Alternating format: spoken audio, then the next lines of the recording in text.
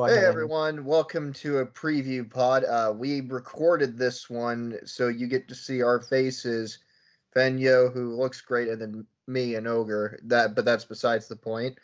We're back for another preview pod, and for USC 268, which weirdly they decided to have big pay-per-views like a week after each other, which is always fun. But it meant I had to do crunch time for this, which is fun.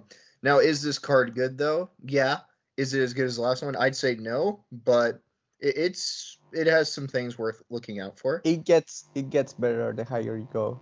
It doesn't reach the same tops from last week though. Yeah, but there's some crazy things and some things worth talking about. So, I don't really have much else to say. We can go ahead and jump in, I guess. We're going off of topology as Yeah, I usual. mean, we have quite a few fights to cover, so we might as well jump into it. So first fight, it's at flyweight. We have CJ Vergara versus Ode Osborne, Mm-hmm. the Jamaican sensation. So both guys contender series. The difference is that Osborne already has 3 fights, I think, in the UFC. Mm-hmm. Um, so yeah,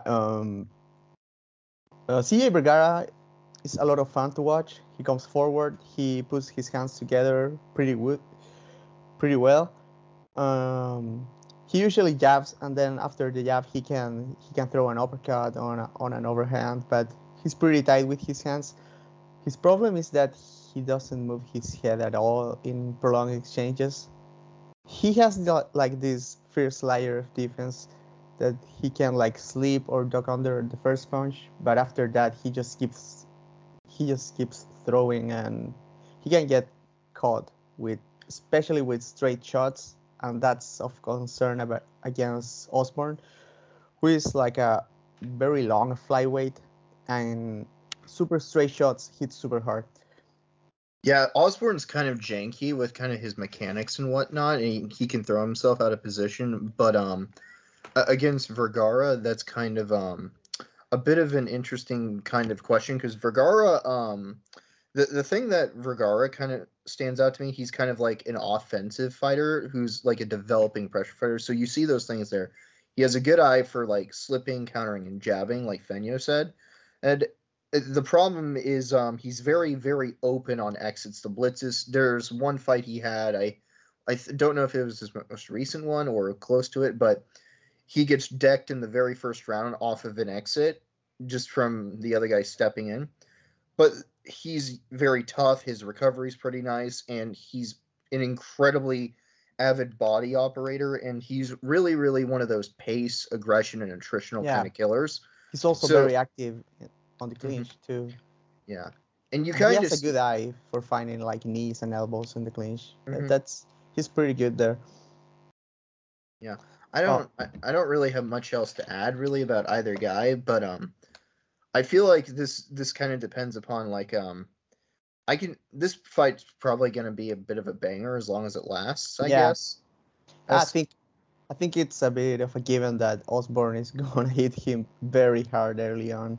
So we'll see if Vergara can survive like first and a half rounds. It's not that Osborne fades too hard, but he can run out of ideas because he's usually very successful, like with getting his long distance and sparking people with the 1-2. He's very long, and as you said, he can go out of position when throwing, but those shots are straight and they're powerful. Hmm.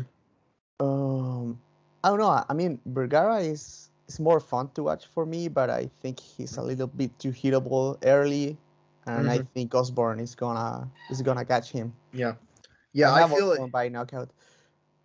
yeah, I think this is kind of a one where a finish is most likely to occur. Vergara's attritional game kind of appeals to me because I always like guys who are consistent, like body operators, and he's pretty consistent. You see, like the cage cutting kind of developing, so this is probably a guy to keep an eye on down the road. This might be a bit too early for him.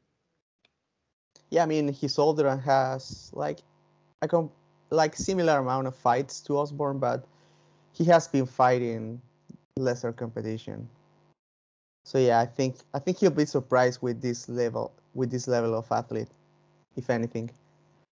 So next fight is at featherweight. This is Melsik Bagdasaryan versus Bruno Sousa, and this is a bit of a mirror match. I mean, both guys are like bouncy karate, like blitzy, kicky guys. Sousa is from Team Machida, so anyone familiar with that will see the style, like super upright, not a lot of head movement, but he's very accurate when countering incoming blitzes from other fighters. Bagdasaryan is a bit more traditional for MMA standards in the sense that he moves his head a little bit more, and he kicks more with a more kickboxing style more than a pure karate style. I think Bagdasaryan holds the advantage just because he's a super hard kicker, and I don't think Sousa is gonna be comfortable with that. He's also like he's also better well versed with his hands. He jabs a lot. He can put combinations together. They are not pretty, but they're more sound than what Sousa has to offer, I think. Yeah, I've seen Souza was kind of hard to find some footage for, but the footage that you can see for him is like you see he has a lot of ideas behind feeler jabs out there, and a lot of ideas behind using that to put some pressure on. But you also see a lot of the downsides to using a bladed stance from him that you see with a lot of karate style fighters with crossing the feet. And for some reason he has like no kicking game at all. I mean, he kicks, but he has like no setups at all. No, yeah, exactly. That's a better way of phrasing it. Like he kicks, but he doesn't have necessarily like cohesive purposes for it. He depends a lot on the threat of the kick to maintain Mm-hmm. a long distance, and I don't think like Bagdasaryan is going to respect that because he's a super powerful kicker himself, and I don't Yeah. think Sousa is going to be comfortable at that range Mm-hmm. with him. Yeah. Like Bagsarian, like the thing I've seen a lot with him is he sometimes gets trapped in a lot of clinches and collar ties, but like this isn't likely to happen here because these two guys Yeah, are I kind mean of more the long clinch, if range. anything, is like a weakness for him, but I don't see I It's not don't a think problem here Sousa is going because to exploit that.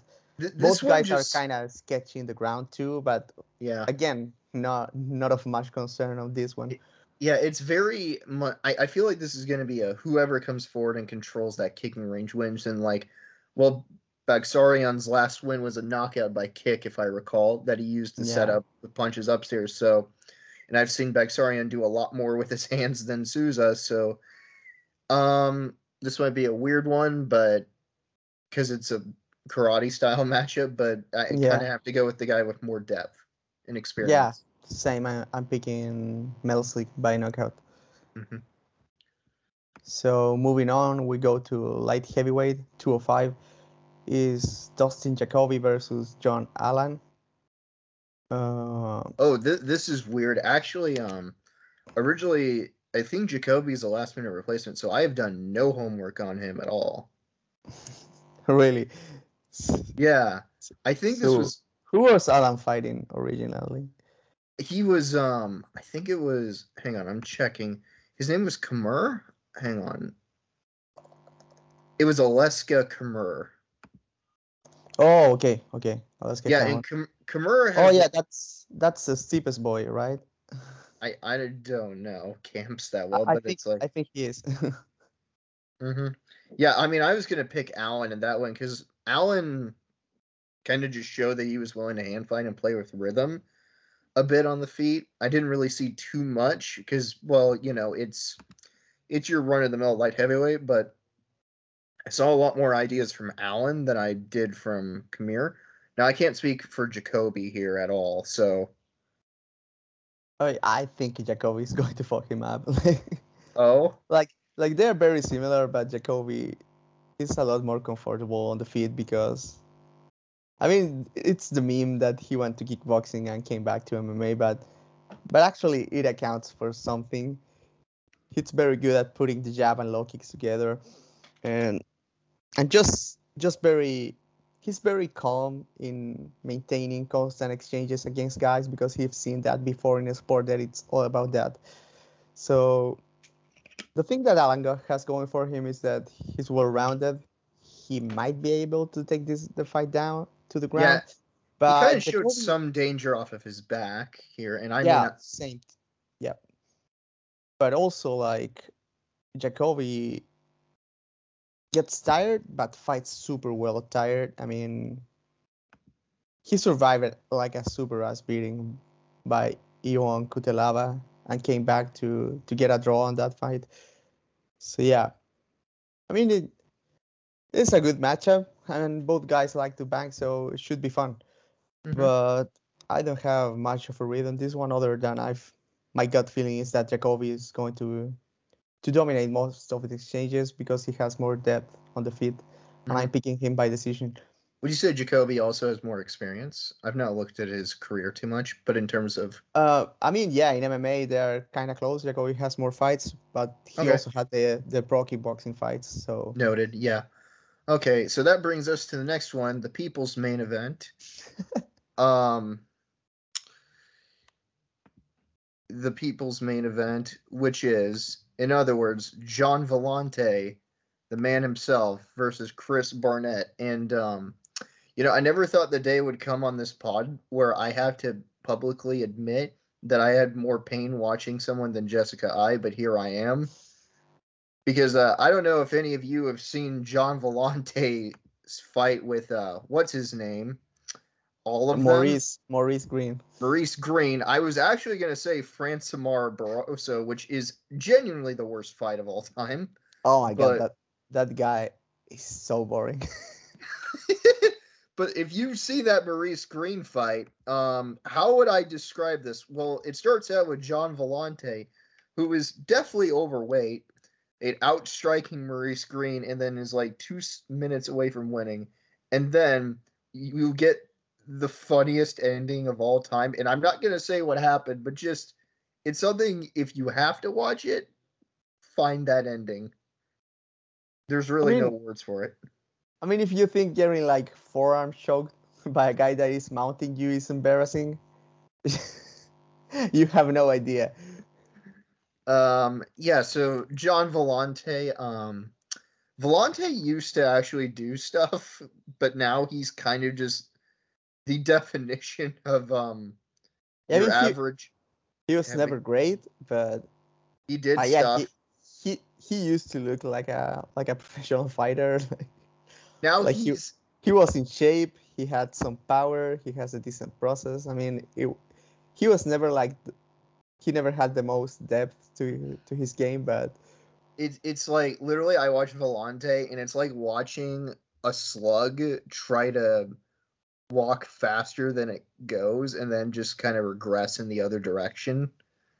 And that's what watching Vellante is like. It's just the thing is he has no defense at all, except he's just weirdly durable.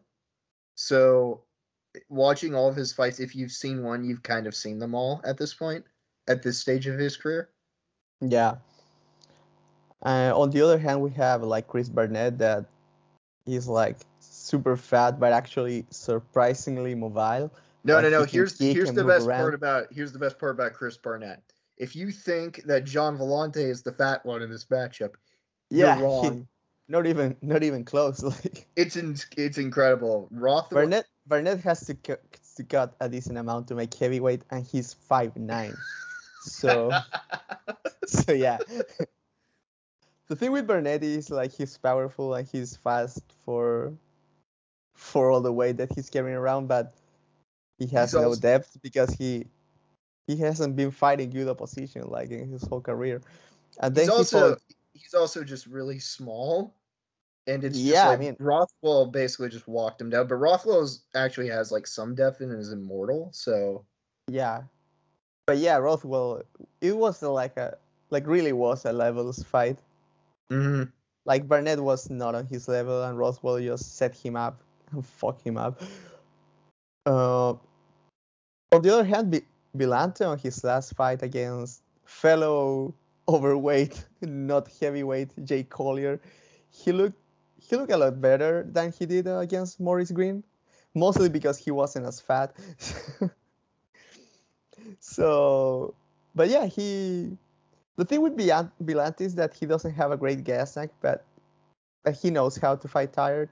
I mean, we say a lot. We say this a lot about different fighters, but it's true. I mean, he gets tired, but he's still countering. He's still intercepting entries with the jab. He's trying to finish combinations with either the right hand or closing the door with the left hook. So, I mean, for me, this go one of both ways. I mean, either Barnett kills him early, and be and Villanta's super durable, but Barnett is a huge hitter, so you don't know. But if they both get tired, I don't know, man. I just trust Villante more, I'm especially gonna if he shows in any kind of okayish shape. my informed pick here is essentially it's heavyweight. Who gives a damn? But my actual pick, informed by my love of our esteemed colleague Julian, will be John Vellante. Yeah, same. I'm picking Villante by decision. Mm-hmm. Yeah, it'll probably be big, bad, and ugly. But actually, the next fight I actually think is pretty good. Jordan Williams is fighting an Irish prospect by the name of Ian Gary. Is it Gary? I think it's Gary. Yeah. Yeah, and I checked out Gary's last fight, and I think he's kind of someone to keep an eye on. And he's still kind of green and whatnot, but there's a lot Yeah, of cool things. I think it's too early for him to be in the UFC, but this matchup is it's fine because like Williams is like just as green as he is. Mm-hmm.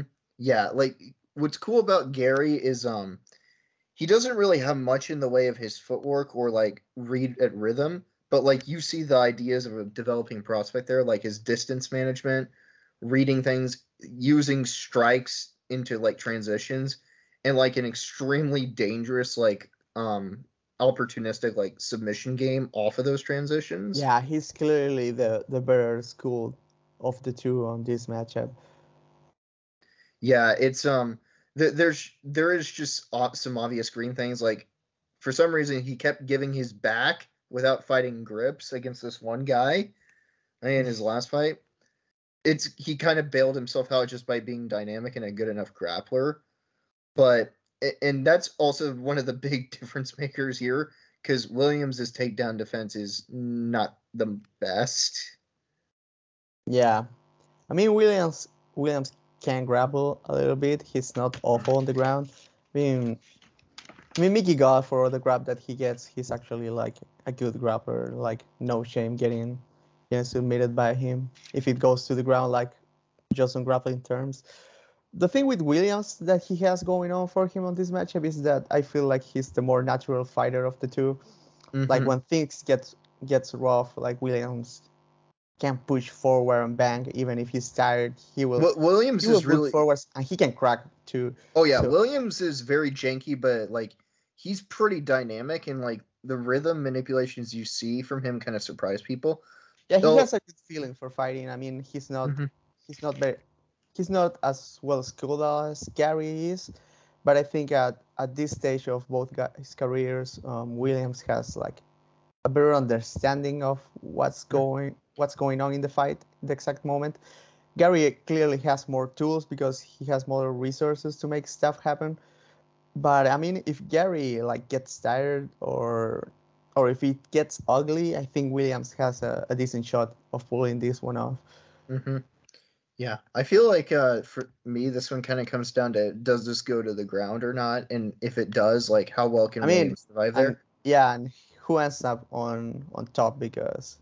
Yeah, because Gary, like I said, his biggest strength is that transitional striking into the clinch, and he will look for those subs immediately. Yeah.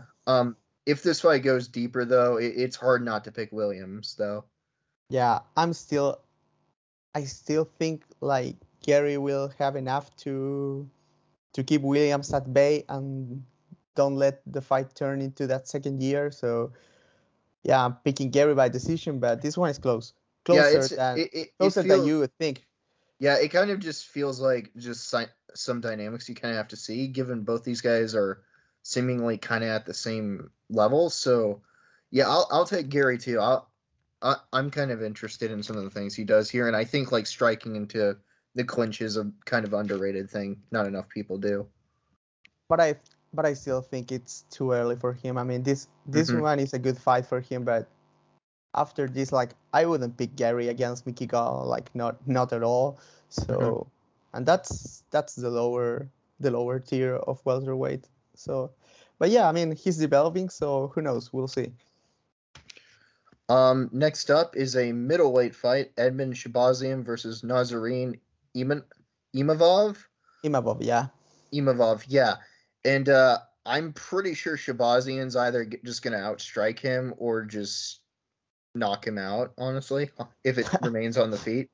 Yeah, I mean Imavov has some ideas on the feet. He's like this karate guy, but he actually has punching combinations.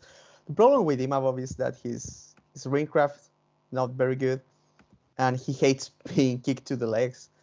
And Shabazian kicks very hard, and he has a good understanding of rhythm. And I think like Imavov is used to be the sniper and the faster guy. He's not going to be that on this one. Mm-mm. Like Yeah. Shabazian is a bit of a meme because he trains with Edmund and all that bullshit. But I mean Shabazian looked decent in his last fight against Hermanson. He was more composed. He was clearly winning in the feet every exchange, and Hermanson had to take him down. And even then, he reversed him one time on the ground. Mhm. Imavov is a decent wrestler and grappler, but I don't think he's anywhere close to the level of Hermanson. Yeah, the problem here is like Shabazian kind of has some sense of pacing and like timing on the counter, and Imavov has some of the most porous entries I've seen in this weight class. So that's kind of the concerning thing. So Yeah, if they get into an exchange and Imavov keeps his head on the center line, Shabazian is going to throw that head to yep. the crowd because Yeah, I mean, Shabazian's takedown defense isn't really that stellar, so Imavov might get more success looking for yeah, that. I think it would be smart for Imavov to look for takedowns. But Yeah. Shabazian, like first layer of takedown defense, is pretty alright. You have to chain takedowns to take him down, and I'm not sure if Imavov has that on his arsenal.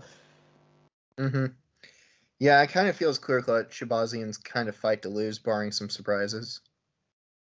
Yeah, I think he will surprise people. I think most people are counting him out because of the last two fights, but I think this matchup is good for him, and it's a good level of opposition too. Mm-hmm. It's not Yeah, that good great bout. of a step down. So yeah, Yeah, there's a good fight. Picking Edmund by knockout first round. me too. Um, so next is another middleweight fight between Phil Hawes versus Chris Curtis. And do you want to take this away? Yeah, These two are kind of a little strange, and I feel like this matchup's going to be a little hard to call. yeah. I mean, Curtis does some cool stuff on the feed. I think he has the technical edge if they box each other. The problem is that Curtis is moving a weight class up, and he's a fucking unit, man. He's big. He's so strong, and he has like the reactive takedowns, and he will be a lot bigger than Curtis. Mm-hmm. So, and Hoss like showed like improvement on the last fight. Like Kyle Dawkins is like a good fighter, and he just grinded him. Like Hoss is learning to use every inch of athleticism that he has, and Mm-hmm. I think that doesn't bode well for a guy that's moving up a division and Yeah, hasn't faced this level of competition. yeah, and Curtis is also kind of old too. Isn't he about 35, 36? He's 34 and Hoss is 32. The difference is Yeah. that he has like 34 fights and Hoss only has 13. Yeah. So Yeah, you see with Curtis like kind of the foundations with like his fundamentals, like especially in like defense, like he's deceptively hard to hit to the head because of how yeah, he shells up. But like he doesn't really have much in the way of backwards movement and like not really any like discernible kicking game. Now I'll note I only saw one fight of his because he was a little hard to find things for. yeah, So who knows? He might just have different kind of opponents to showcase that against. But it kind of feels like, yeah, Hawes gets like some pretense of initiative and will pair strikes together, kicks off punches, etc. Hawes's problem, I think, is like best demonstrated against what was his name? His last opponent, Dukakis? Kyle Dawkins. Yeah. Kyle Dawkins, yeah. I think when Dawkins kind of was a little more dynamic and surprised him a lot more. And sometimes it kind of seems like Hawes just runs out of idea and just kind of banks upon kind of being physical with the other guy. Yeah, I mean, and that could get him in trouble against a guy that is also powerful but a bit more technical than him on the feet. Mm-hmm. The thing is that save like Hawes has on his last fight is that he was a lot stronger than Kyle. Mm-hmm. So we'll see how they match up physically because Hawes is gonna be bigger. I mean, Curtis is a very big welterweight, but there's a difference between being a very big welterweight and being like a big guy at 185. Mm-hmm. Yeah, so who are we taking here? Probably Hawes. Yeah, I mean, I'm going safe with Hawes by decision Mm-hmm. Yeah. just because he's bigger and more athletic. It's hard to find footage over Curtis, I think. So yeah, I hope Curtis gets like another fight if he loses this one because yeah, he looks interesting, and yeah, he kind of does. he probably can get another fight at welterweight next time. Mm-hmm. Yeah, so the next fight though, I think is one of the more important fights on this card and definitely worth watching. Probably the first must watch. Of this. Yeah. So, and it's between two guys who are known for getting badly robbed. Bobby Green in his last fight against Rafael Fiziev, and Ali Quinta, most famously the man to beat Khabib Nurmagomedov. Yeah, I mean, if those judges ridiculous. knew what they were watching, yeah, this would be a ridiculous. different timeline. I know. Yeah. So, Bobby Green, he rules. Why does he rule, Fenyo? I mean, Bobby Green has a super interesting skill set, and on paper it sounds like it shouldn't make sense, but it actually does. Like, he mixes up different stuff like the shoulder rolls on the feet, but he also has kick defense. I think he watches like Muay Thai fights because on the clinch he does like some interesting grip stuff that are not like very wrestling oriented. He's super active with the jab. He's great feeling for rhythm and timing. He's always that's like the word that playing with sticks out with expectations. me. Yeah, Green's sense of rhythm and timing, especially like with his upper body, is really stands out even amongst like a division full of guys who are like known for their sense of like rhythm and whatnot. In the fight, for example, in the fight against Vanata, I mean, Vanata doesn't have a lot of depth, but he has a very good feeling for fighting and throwing counters. Mm-hmm. And Bobby was either like have him paralyzed with feints or just drawing counters and not being there to be hit and then hitting him back. It was very impressive. And his last fight, he looked great. I mean, I think he won that fight, but even if he didn't win that, like the kind of fight that he fought Fiziev in didn't make any sense, and he was in the last round like basically dominating. He was walking down. Yeah, Green can sometimes, I think, come across as very hot and cold to some people because it's like sometimes it look like when he's switched on, like he's on, but it's sometimes like you can kind of tell like maybe he hasn't figured things out yet for himself. But I think what really like it helps Green out is like when he has that space and timing to work. Like if he faces someone who's say like a better athlete than him or someone who plays with rhythm back with him, and like he can get in consistent trouble. Well, especially since he's also the problem also with Bobby is that he just vibes too much. He has. I said this about another fighter last week, but he's the kind of fight that has skills everywhere, but doesn't have the tools to take the fight those places. Mm-hmm. So, for example, like he fought Thiago Moises everywhere Moises wanted to take the fight, and I mean, it's not that I'm fanboying over Bobby Green, but I also think he won that fight. But yeah, it's a problem when you let the other fighter like take the fight, and if Io Quinta has something going for him is that he will try to take the fight where he needs to. he's not always successful at it, but he has a good idea of what to do with fights and where to take them. Mm-hmm.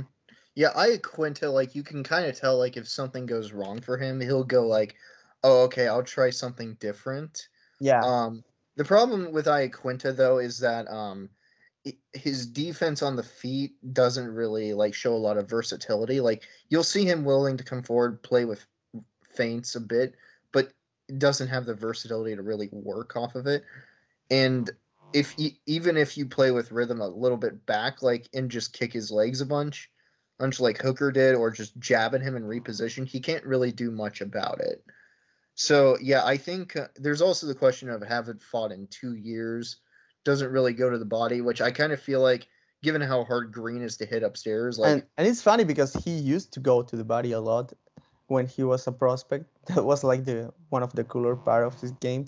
But yeah, mhm, he's been super headhunter lately, yeah, late on his career, especially against guys that it doesn't make any sense not to go to the body like Cerrone. So yeah, I mean fighters when they get like old in their careers, they they get settled in some mhm, habits. yeah, yeah. Green still relies upon those upper body reflexes, but it's like Iaquinta doesn't really have any upper body defense, and it's nor like an attack downstairs consistently, besides maybe some takedowns, but I'm not too sure unless he disguises those that I he's mean going to get those done. Bobby Green's really hard to wrestle. So. Yeah, that's also true. So it kind of feels like Green's just going to jab him up kind of all night and put on a vintage Green performance, barring a surprise. Yeah, I mean, if Bobby Green like just committed to the jab and the low kick, he should have this in the bag. But I think if all starts like pressing harder and making it ugly, Bobby will still win the most of the exchanges. But I'm not sure if he will convince the judges. Like judges love aggression, and Iaquinta even when he's losing, he pushes forward super hard. Hmm. Yeah. I think Iaquinta is going to be a little too tough to finish here, so I'm going to take Green by decision. Yeah, I mean, I don't trust the judges, but I think Green will do enough, at least in 2 rounds, to convince the judges that he's kicking his ass. Yeah. but this should be a lot of fun. I mean, not to undersell Al because we hold him to kind of high standard. He's actually a good fighter. Hmm. He puts his hands together well. He knows how to wrestle, and he can surprise here and there, like with sneaky high kicks, and he can like go full pressure mode. He Hmm. can hide behind his jab. He has some stuff that he can do well, and as we said, like Green is not the kind of guy to take the fight where he wants. So maybe all also gets to show why he's good on this one. But Yeah. I'm still But picking Green at the end of yeah. the day. Yeah, I think this is one of those fights you should just watch just because Bobby Green is such a fun fighter to watch. Watch. Um, but yeah, Green by decision, I think, is the call here. Um, that leads us to our are we at the main card yet, or are we still? No, this I think this is the main event of the prelims. Okay, yeah. So famous kickboxer Alex Pereira, the left hook her himself, is making his UFC debut against a guy named Andreas Michailidis. And I feel the basic problem with this fight is exactly where exactly does anyone feel like Pereira is gonna go with MMA? Because the guy is in his what mid 30s at this point or early 30s, He's I don't know. 34, I think. Yeah. Yeah, so I mean he is on a bit of a ticking clock here. He's only had 4 MMA fights. The question though is his opponent the guy who is gonna like pose those questions though? Yeah, I think if we keep making the parallels with Easy, um, Easy got a fight that told us more about him, his first fight on the UFC because he fought Wilkinson, I guess. I think it was his name. But the guy tried to push for the clinch and look for takedowns. Uh, Michailidis is not that. he's like a fellow kickboxer, but a lot of tiers below Pereira. I mean, he still can try to get takedowns and look for the clinch, but I think this looks like a matchup designed to give Pereira a win. Yeah, it kind of looks like it's designed to give Pereira that left hook knockout highlight reel, because it's like Yeah, Michaelitis, like you see him have some idea of initiative, but he's so open on the entry. he He's blitzes a lot, and yeah, and yeah, Pereira's whole game is like, okay, please blitz so I can kill you with the left hook. yeah, and it's like, and you still can tell Pereira's been applying like some ideas of his ring craft to his cage craft, like cutting off the ring and drawing rhythm into attack. And you see like he kind of has an innate idea of his clinch work, like being pretty devastating and powerful. And it also kind of operates as his takedown defense, is basically the just like, I'm not going to fight grips or anything. I'm going to get you in the clinch, get that collar tie, and then knee you really, really damn hard. Yeah, and he Um, also is his footwork has been looking pretty good on the clinch too. So he people had been taking him to the cage, but once in the cage, he's actually very good at fighting grips and just kneeing once and then pivoting out, getting back to the center. The other thing is that Pereira can both pressure to make people blitz into the left hook, or he can just sit back and just counter an entry. So he can do both. I don't know which approach Andreas is going to take, but I think either way, Pereira is going to catch him with the left hook, if not with a yeah, high kick. And I yeah, am choosing a knockout first round. yeah. Doesn't feel like the kind of fight that's like for Andreas to win here. So yeah, Pereira first They're round they're trying knockout. to give him a highlight for sure.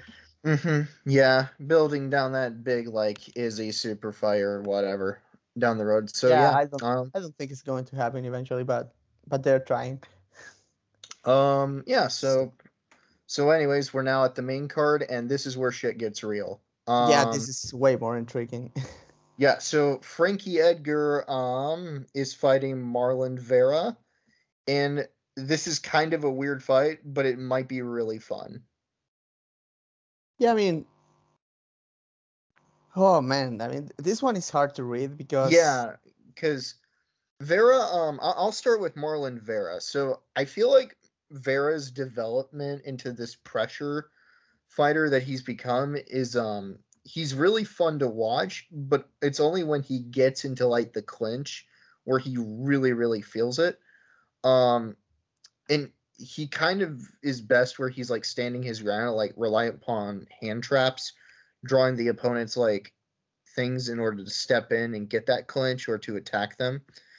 The problem is he's very, very stiff and upright in the pocket and at range. So everyone who tries to hit him to the body succeeds.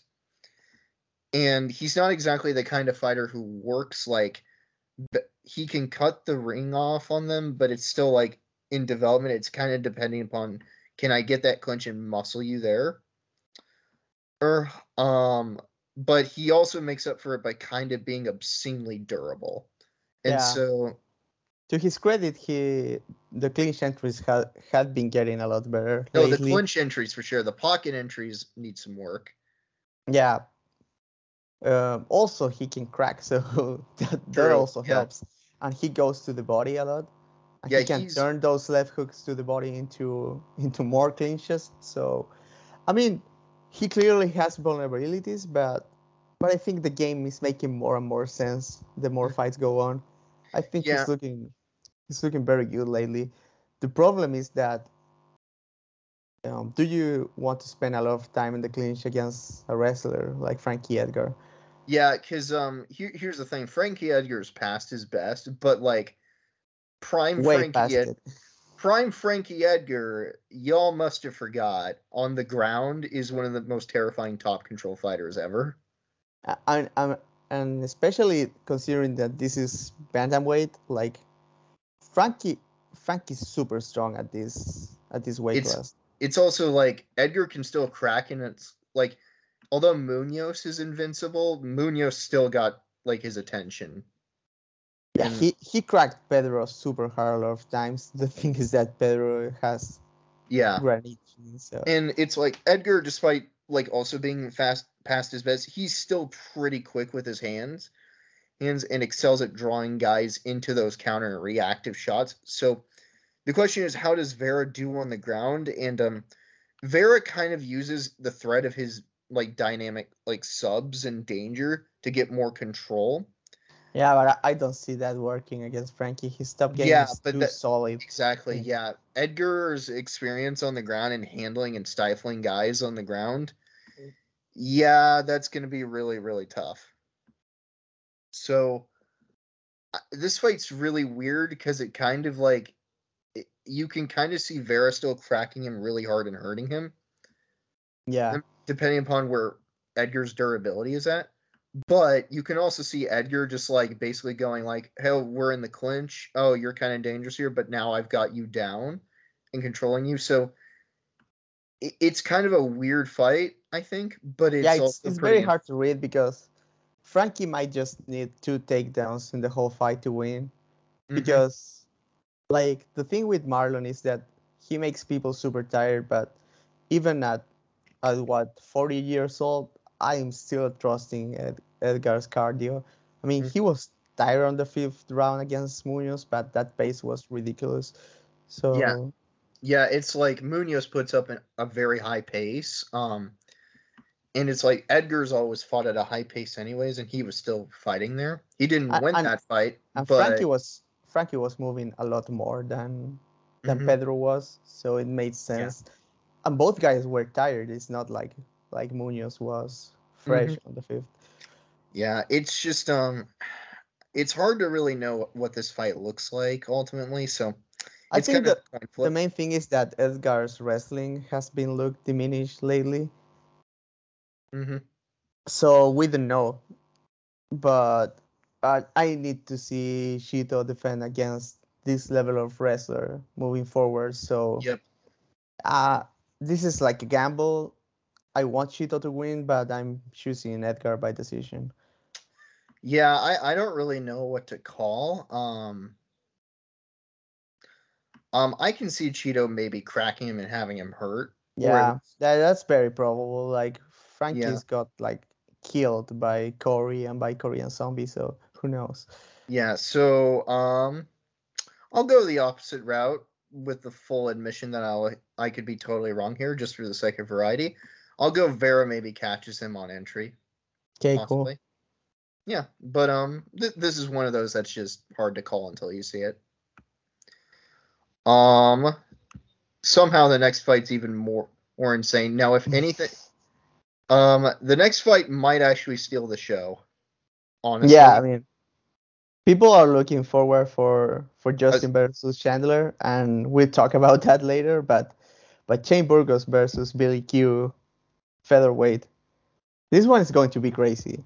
yeah. As- So I'll begin by saying that personally, there's kind of some tentativeness here because Burgos's last fight really frightened me in yeah, terms of and, optics. and the one before that one too. Yeah.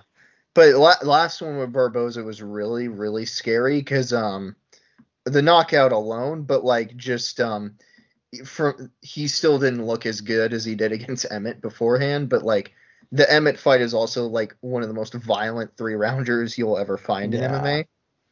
And the Burgos fight, sorry, Barboza was a very violent fight too, but like Burgos didn't have nearly as many moments to like even the odds that he did against Emmett, and he was also slower, if you ask me. So, um, the question here is kind of like Billy Q is relentless, he's insane, and great cardio too, like insane cardio. yeah, like you think he's gonna gas out, but he still keeps going. Um, And the thing is, Burgos is very, very aggressive, and Burgos's biggest problem is always that he makes things way harder for himself than he needs to because he gets too reckless, I'd say. And Yeah, Billy Q is the kind of guy who is going to look at that and basically go, "I'll attack you really, really hard at that moment that you give me that." And Burgos, but what makes this fight potentially great though is that Burgos, everything you give Burgos, he's gonna try to like exploit and build off of. yeah, So I mean, Billy has great ideas offensively. That's what makes him. I mean, it's the cardio, is the stupid chin he has because he never dies, but he takes full advantage of those. He takes full advantage of those qualities, being very creative offensively, and he actually fights everywhere. He's very good with submissions. He's he goes hard in the clinch, but especially goes hard to the body with body kicks, with straight punches. He gets to the clinch, attacks to the body. He's relentless. Burgos also very relentless. I mean, he's not as high pace, but I mean the difference here is that Burgess is more attritional than like yeah, relentless. I think would be a good way of phrasing it. Because like Burgos will have the ability to manage exchanges better than anyone Billy Q has fought yet. And he'll have way more answers on the front foot or back foot compared to other guys, especially his jab. yeah, The problem with Burgos like here is Billy Q at the very least understands like how to set things up. Like as you saw against like Mowgli Benitez, like how he got that knockdown off the overhand. And Shane Burgos, if you mess with him just enough, is pretty susceptible to getting timed by overhands. Because Josh Emmett hit him with 43 overhands. I counted. That is how many overhands. I actually fucking counted. And it's just like that. Burgos may, for all intents and purposes, just be psychotically durable still, but it doesn't change the fact that he still needs his reads. And although he starts fast, he doesn't really get the momentum going until like he gets those reads. And Billy Q is an insane starter. yeah, And yeah. and, He's staying super hard, and like but he big brothered Benitez too, which is kind of crazy. Benitez is a good athlete. Like he's fast and he's powerful, but also like Benitez, I don't know, has that trouble taking the fights where he wants. And Burgos might have that same problem. The thing that favors Burgos here is that his skill set overlaps better with Billy Q than Benitez did. Mm-hmm. And we saw what happened to Billy Q when he was outclassed in a single phase against a good athlete, against Gavin Tucker. Yeah. And yeah, I mean this one is sketchy because I don't know if I can still trust Burgos, but I'm going to do it. I mean, Mm-hmm. I think the problem is that Billy Q relies too much, and Burgos relies on his chin too. But Burgos has a lot more defensive depth. He has his lapses and his moments when he gets let down. But I think Billy Q is going to be hit a lot more than he thinks. Mm-hmm. And Burgos he just cracks. So I'm not sure you want to take those punches so much, especially if he goes to the body. Yeah, like that's kind of the thing. It's like we've not really seen anyone really attack Billy Q's body that much, so it's like Yeah. and And also, Burgos works the body as good as anyone else definitely yeah. can. Also, if he fails takedowns, like Burgos very good at punishing you for that. Mm-hmm. He will sprawl because he's fucking huge. He will punch you to the ribs the whole time. It's going to suck if he fails a takedown. So this one should be great. This one Do, will be do not miss this yeah, fight. this fight's going to be a banger as long as it lasts. It might steal the show, but that depends upon the fight that follows it. Because the fight that follows it is insane also. Yeah.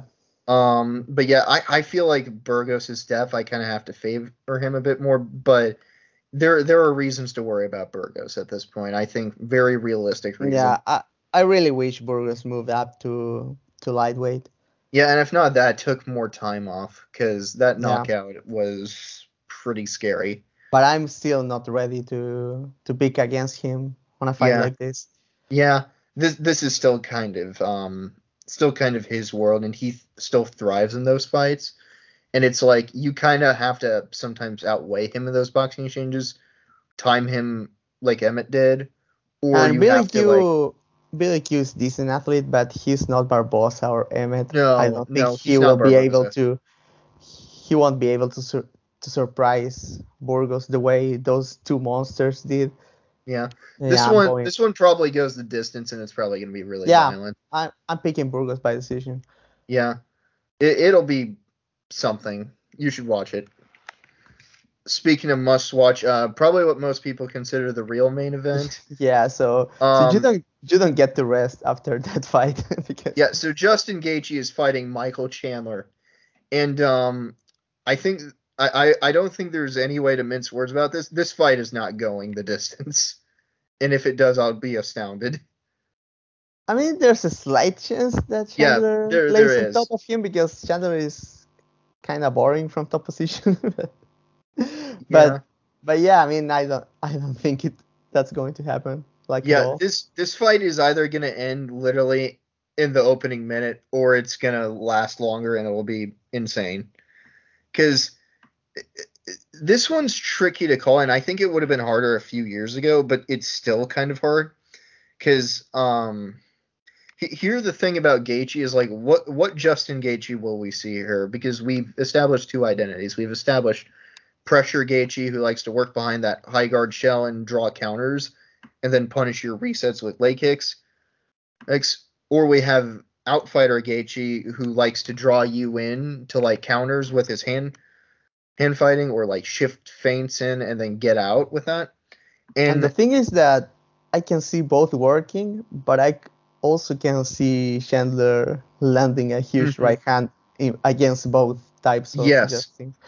it's like it's weird because it's also Chandler will be the like most explosive wrestler like GHG's fought to, like the guy who is gonna look for those reactive shots way more than And say also the like most explosive right hand he's seen. So yeah, it's like Gaethje is kind of an underrated athlete, but Michael Chandler is still one of the like what top five yeah, athletes. Chandler is going to be way faster than him.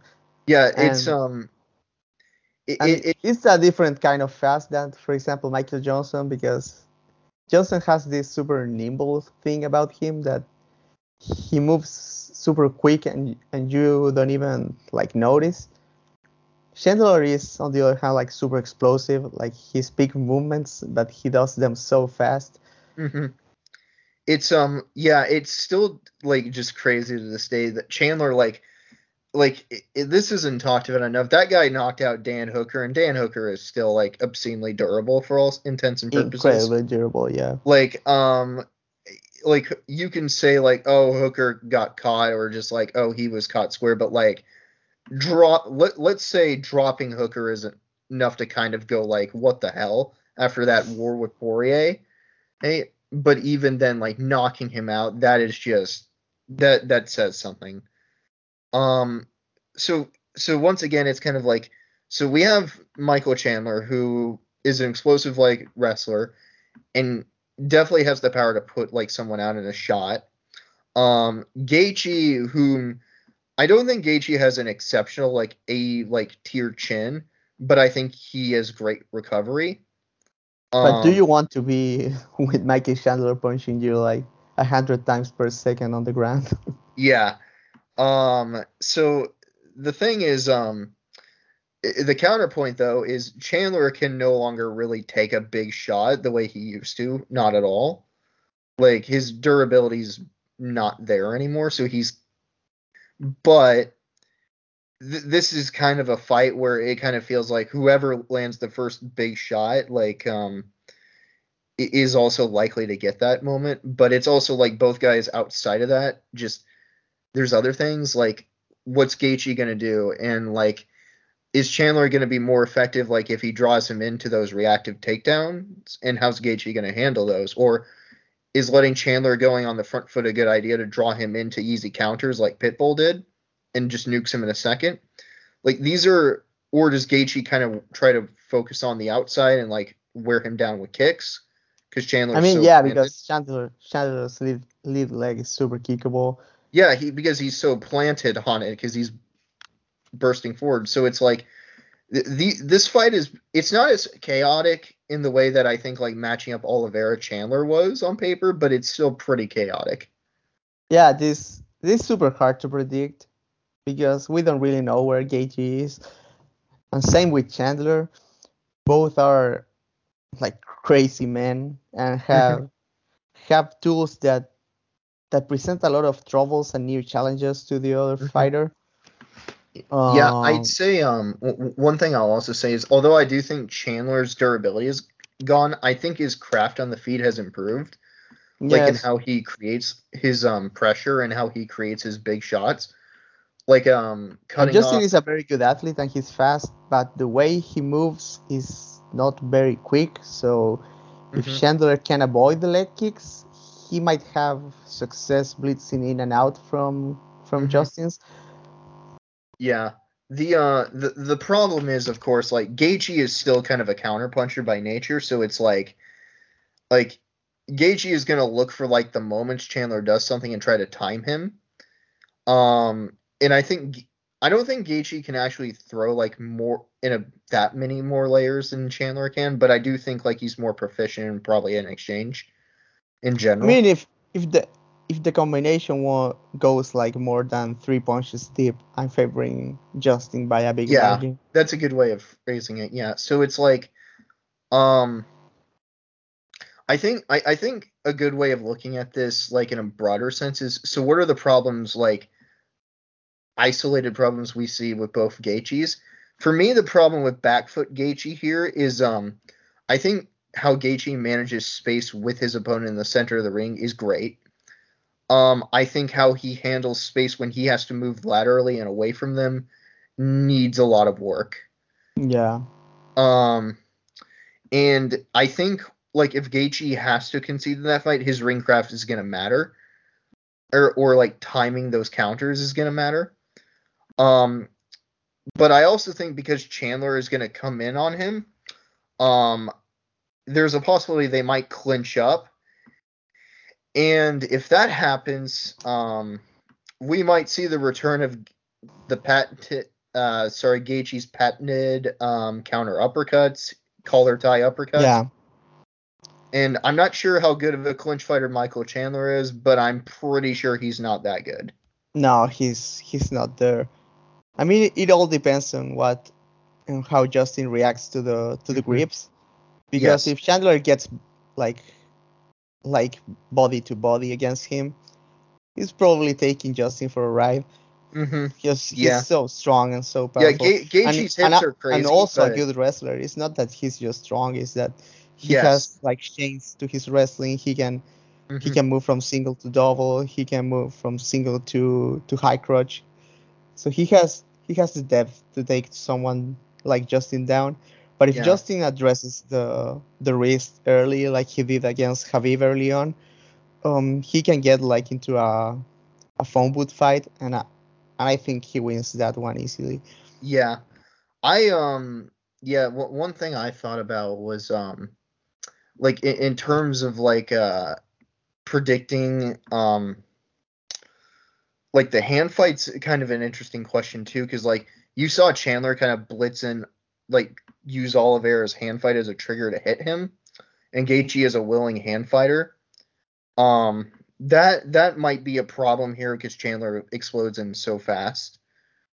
Um, there's also just like the issue of like wrestling in general because it's like Gaethje still has pretty underrated hips because he's very strong Yeah. and full strong, but so this fight, because like Khabib isn't like a great precedent for like No, measuring no, Gaethje's ground not at game, all. and Chandler isn't like a too much of an aggressive top player, but he is a pretty strong chain wrestler, like you said. And he's So also very strong at maintaining top position and staying safe. I mean, mhm, he has blanketed good grapplers from top position. yeah, So if he gets like Justin flat on his back, Justin might not be able to get back to his feet. hmm yeah. So The thing is that the pace here is probably going to be so crazy that if they both get tired, it's pace is obvious that an I trust Justin more in that fight. pace is kind of a funny question here because like Chandler is known for his insane pace and kind of like still kind of exploding into it more and more because he expends so much energy. But like I've seen Gaethje kind of like operate at a great pace too, even when tired.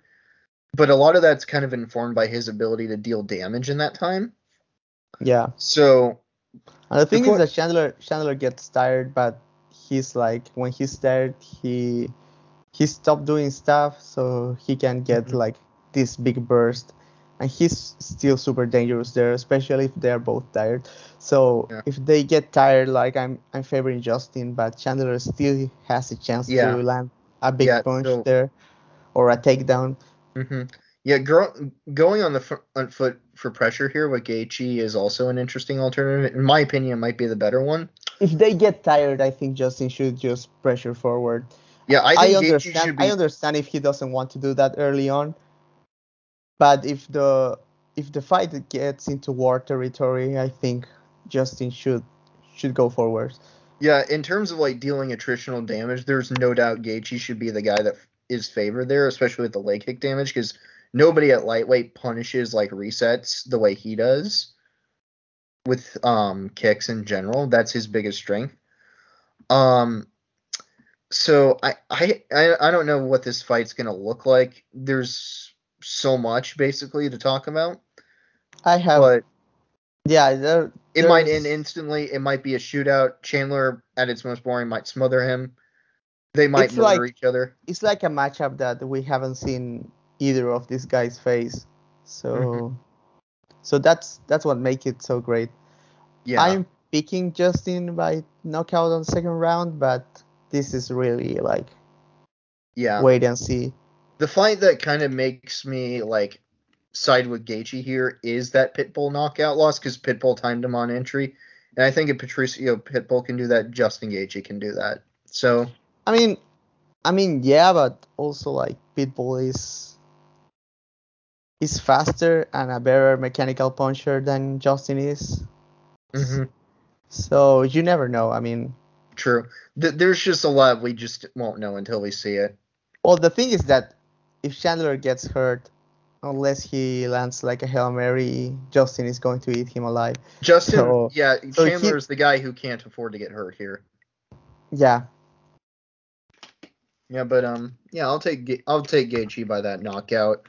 Hopefully it's really entertaining. yeah. And Hopefully we don't see any lying on top. I mean, for a few minutes, it would be alright, but I want to yeah, see this guy's bang. yeah, this is it's a Justin Gaethje and a Michael Chandler fight. It should be awesome. And I think these talking about awesome fights, but a one that feels kind of necessary. But yeah, let's move on to the next one. yeah, it goes downhill from here. I Sort of. mean, this one Sort should of. be both title fights should be good fights. It's Yes. that is that do we really need this? Basically, yeah. So Rose Namajunas is having an instant rematch against Wei Li Zhang. I think was it Zhang? I always mess this up. It's Zhang, see, Zhang, yeah. So I think starting with this fight is asking kind of why Rose won last time. And I think like it was kind of a matter of depth, basically. Like Rose is used to playing with that rhythm and range a lot more than Zhang. And like you see Zhang like using kicks and trying to blitzen, but Rose is constantly messing with rhythm.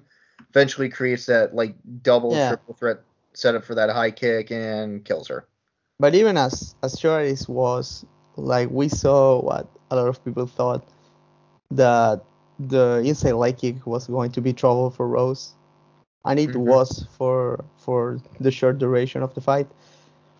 Mm-hmm. I think Rose has all the tools to outclass Wei Li for a good while, but if she doesn't get the knockout early, it might get rough. I mean, Rose is still fragile on the clinch, and I Mm-hmm. think that's the biggest problem for her in this fight. And also, she doesn't have the greatest cardio. And Wei Li showed on the Joanna fight that she can go hard for five Mm-hmm. very stupid rounds. Yeah. Zhang Rose is kind of dangerous off of in the ground phase, but like if I don't think Zhang should afford to like mess around too much on the feet here. Here if she unless she changes tactics cuz evidently like letting Rose like get that in and out work was kind of the deal breaker, and so yeah, it's hard to really say because I don't really buy personally that Zhang has that much depth to really pull it off. But I mean, it's not about depth, but she has the physical tools to mhm, exploit what other fighters have exploited about Rose. I mean, mhm. Jessica Andrade didn't have the depth to deal with Rose, but eventually she just figured out that she just go to the body, counter entries, go to the Mhm. clinch. I think Andrade, though, to play devil's advocate for a minute, though, also had the benefit of kind of being immortal, sort of straw I weight. mean, but So, yeah, but we thought that well, then again, actually, we Zhang thought for about sure. that against her fight with Whaley, and Whaley killed Oh her. yeah, impartially corrected. Yeah, that's So yeah, it's a bit crazy how things work. yeah. This division's weird. Yeah, I don't really know what to read here because like these are two fighters I don't really specialize in, but yeah, Yeah, I mean this one should be very interesting to see as unnecessary as the rematch feels, because it's if it goes into a long fight, this should be a lot of fun and should give us answers it's about where both fighters at this moment. yeah, because the main interesting question here, even if that doesn't happen, is like, okay, so we had fight one happen. How does Rose build upon fight one, and what kind of things does Weili Zhang do differently to kind of change things? So those are the two main questions, I think. Um, I think if it goes long, Rose loses the last two rounds. I'm not sure if Whaley can win another round there to win the fight, but I think Rose fades, and you don't want to fade against mhm, Whaley. On the other hand, early on, Rose should have the advantage as you mhm. already showed on their first meeting. Yeah, yeah. I don't really know how to call this. Yeah, I Like, mean it's super hard to. yeah, This it one to feel me feels like coin flip despite the because we result of the just first fight. yeah, because we just don't know like some things we just don't know yet, but it still feels like based upon what we do know, kind of have to pick Rose again.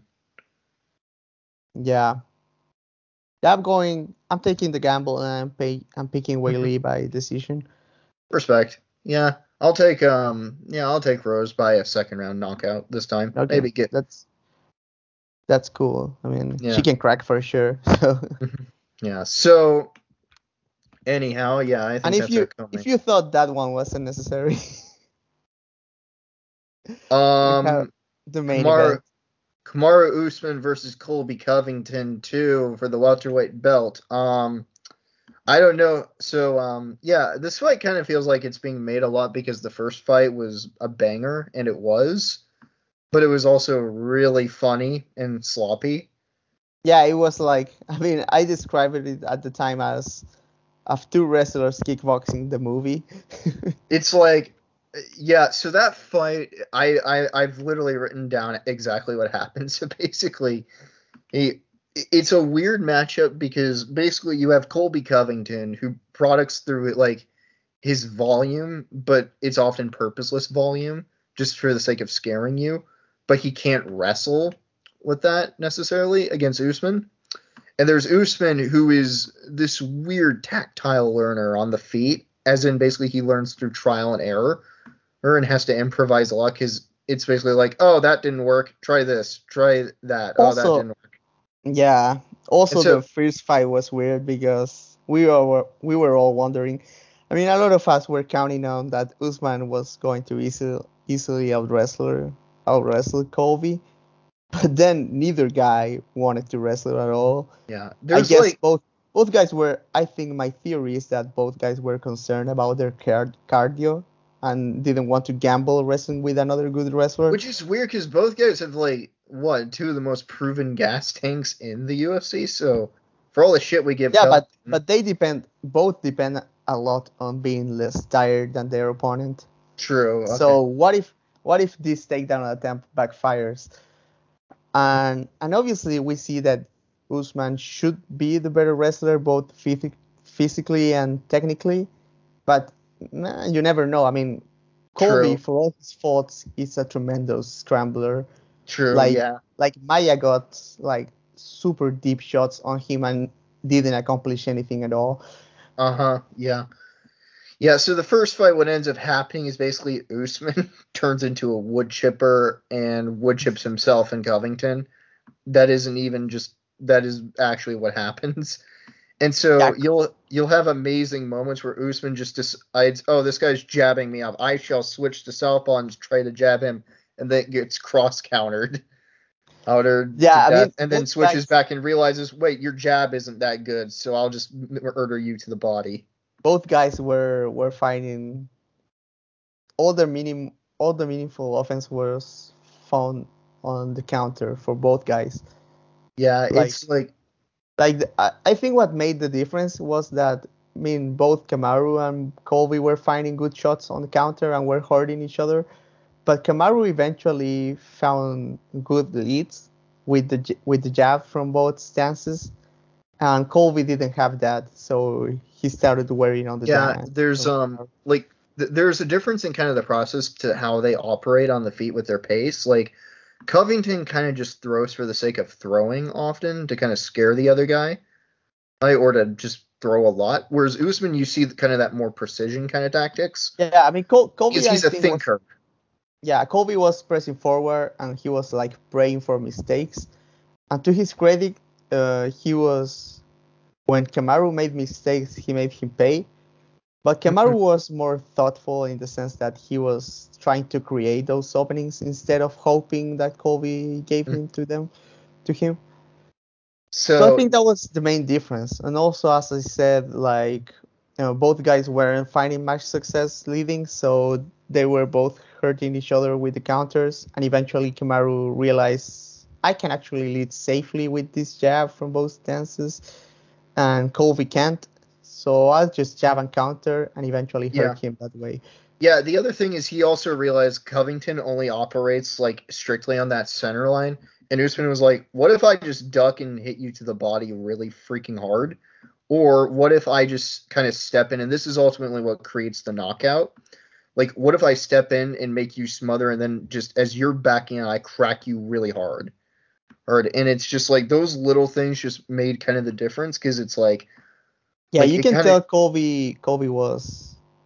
Colby had some good ideas and had like uh, his trainers gave him some good advice of what to do in the pocket. He was looking decent there, but then the lack of experience as a striker showed because his exits weren't as clean. He was mhm, exiting the pocket with his chin up there, and eventually Kamaru figured it mhm. out like, I don't have to wait for my turn. I can just crack him when he's Yeah, exiting. and it's like Covington also like benefited by being really durable here because it's like He took big shots from he Colby. I mean, did. Colby's not a big puncher, but he was landing clean and hard on Kamaru. Yeah, Usman's biggest problem is like he has to figure out what works for him, and that means he's very open early because he doesn't have the defensive like depth yet. And he Um, also like he's kind of when Kamaru also I feel like he needs to warm up. he has So to figure it out, but it means he he's has a to stiff. improvise. He's super stiff at the beginning of Yeah, fights. And that's it why means he has he got to. hurt by Burns and by Yeah, Masvidal. it means he has to like improvise a bit, a lot, but he's good at improvising at the very least. The one thing that drives me crazy is he doesn't like operate transitionally yet because it's like you have this like top 10 clinch in the whole UFC and you don't like know how to punch into transitions, and that would be really really cool for you to learn. So but yeah, it's kind of didn't matter here because it's like Usman kind of fought like an idiot, but he still like outskilled Covington and Yeah, outgained him. and to consider him is that we've seen Usman just getting better on the feet. Yeah, I Not don't by that big of a margin as people know. think, but he's still better than when he faced Colby. And Colby, if anything, looked pretty lackluster against Woodley. Yeah, the book is out on Woodley, and you still look kind of mediocre. You're dead to me. But yeah, it's like I think I think the thing about Usman's improvements, quote unquote, like a lot of people have been saying, like he's been turning into like the Trevor Whitman style, like neutral range fighter, and I'm not really seeing that. I think he's just kind of like trying to find ways to be more defensively responsible. Well, And it's not uncomfortable and working anxious. early, but he eventually figures it out Yeah, as and the fight goes on. it's also like a lot of people. You and I have talked about this before. Masvidal looked really bad in that rematch and Yeah, didn't do anything. the knockout was great and all, but Masvidal looked like shit. I give more credit to the Gilbert fight, if anything. Uh-huh. Yeah, it's Not that not that not that Gilbert is a better fighter than Masvidal. I don't think he is, but the performance was more impressive. Even though Kamaru looked way better against Masvidal because Masvidal didn't do really anything to give him trouble. yeah, it's like the book's kind of out on like looking at Usman as a fighter. Like he's open early. He has to feel like what works. So and I don't think Masvidal too is a great precedent for like how does he approach rematches that he's already won. Like Yeah, and because Masvidal didn't really try. Um and so here with Covington, it's also like we've only seen Covington fight Woodley, and Woodley isn't going to be the guy who's going to ask those questions of Covington, really, because it's like although Covington kind of did use the excuse me anti-Woodley playbook, it's still like he didn't really like fully dominate that fight either. Burns beat Woodley way better, and he did it Yeah, before. So yeah. I mean, so it's like it's not that impressive of a win, and it's not really like a good indictment for seeing him improve. But I who think it would knows? be smart for Usman to try for the clinch at least Yes. once on this fight to see how that goes. I think he holds a big advantage there, but I understand if he doesn't want to get into the whole wrestling thing, especially if he feels like the superior striker going on into the rematch after the knockout. Mm-hmm. Yeah, I think I will say on Covington's side, like Covington did actually try in that first fight going for some of those wrestling or like clinch exchanges, but every time he did, like Usman instantly would just like smother him and crack him to the body, Yeah, that was or great. like knee him. And so it's like that scared Covington off of like looking for those moments anyway. So the question is why didn't Usman look for more of those? And I kind of get it because it's like oh, I don't have the depth to like maybe cross this, or I don't really know how to create the clinch off of this from Or such a willing trader. maybe he felt vulnerable in the transitions. Who Or he knows? was just angry and just wanted to kick his ass. Who knows? So yeah, I think this is a pretty easy pick for Usman. I'm picking a Yeah. knockout on the third round, but but I mean, if Colby hurts him early, he has the gas tank to take advantage of that. So hmm it's not like he has a zero chance here. Yeah, we don't know what Covington looks like. We don't know what he's been working on. We've seen what Usman's been doing. Um, I mean, if Colby shows like exactly like on the first fight, he still has a small chance. I mean, Usman is the obvious pick here. Don't get me wrong, but I wouldn't be completely surprised if Colby won this one. no, and I wouldn't be surprised if it was still kind of an ugly competitive fight again, to be Yeah, honest. yeah, same. Yeah, it's yeah, it might just kind of be a repeat of last time, maybe quicker because Usman kind of knows the tools. Who knows really? But yeah, I mean, no reason to pick against Usman. I'll say he wins again by fourth round this time, maybe a little Yeah. faster. Okay. So yeah, I'm going knockout on the third. Yeah. So that's it for picks. Mm-hmm. So again, we're going to give some recommendations for fight that you shouldn't miss on this Yeah. one before leaving you guys. So going from I'd say Vergara Osborne will probably be really fun. The first yeah, I fight of mean, the card. if you wanna It's watch not. something on Wouldn't the early say prelims, I wouldn't say it's like can't miss, but it's definitely probably gonna be fun. yeah, I mean, if you wanna have fun early, yeah, don't miss that one. Um, the Shabasian fight probably going to be fun too, Mm-hmm. actually. But if you want to get into like the really good stuff, like do not miss Al versus Bobby Green. Like that one is don't miss it at all. I wouldn't put much stock on the Beretta fight because it's such a Mm-hmm. gimme. I mean, if you want to see a highlight knockout, you're Mm-hmm. probably going to get it. Mm-hmm. Uh, and the main card is great. Just watch the Mm-hmm. whole thing because Yeah. like even the rematches, they're still like intrigue, and they're still probably going to be exciting because it's like They're gonna be good fights. Yeah, even yeah, if it's like Gaethje, Chandler, and Burgos, Billy Q are like the MVPs, yeah. but yeah, like this is a good card. It's not as strong as last week, but there's still a lot of things to Yeah, I like. mean, I watched the whole thing and I have fun. So Yeah, but yeah, I don't really have anything else to say other than if you watched last weekend's yard, damn, that Peter Yan guy is really really good. very, very good. Do not act like we didn't tell you. Don't act. Yep, and I think we got most of our picks right. Well, you did, but like we called the I had dynamics every right. pick right except for the main event. But I said Glover That's had okay. a good chance, Cheers. so I covered Yeah. my ass.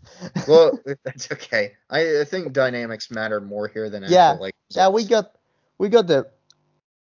I mean, it's more impressive to get the dynamics right, and I think we got like Most at of them. least 90%. Yeah, we Yeah. we did great. So this is the part where we are patting each other on the back for being Yeah. great.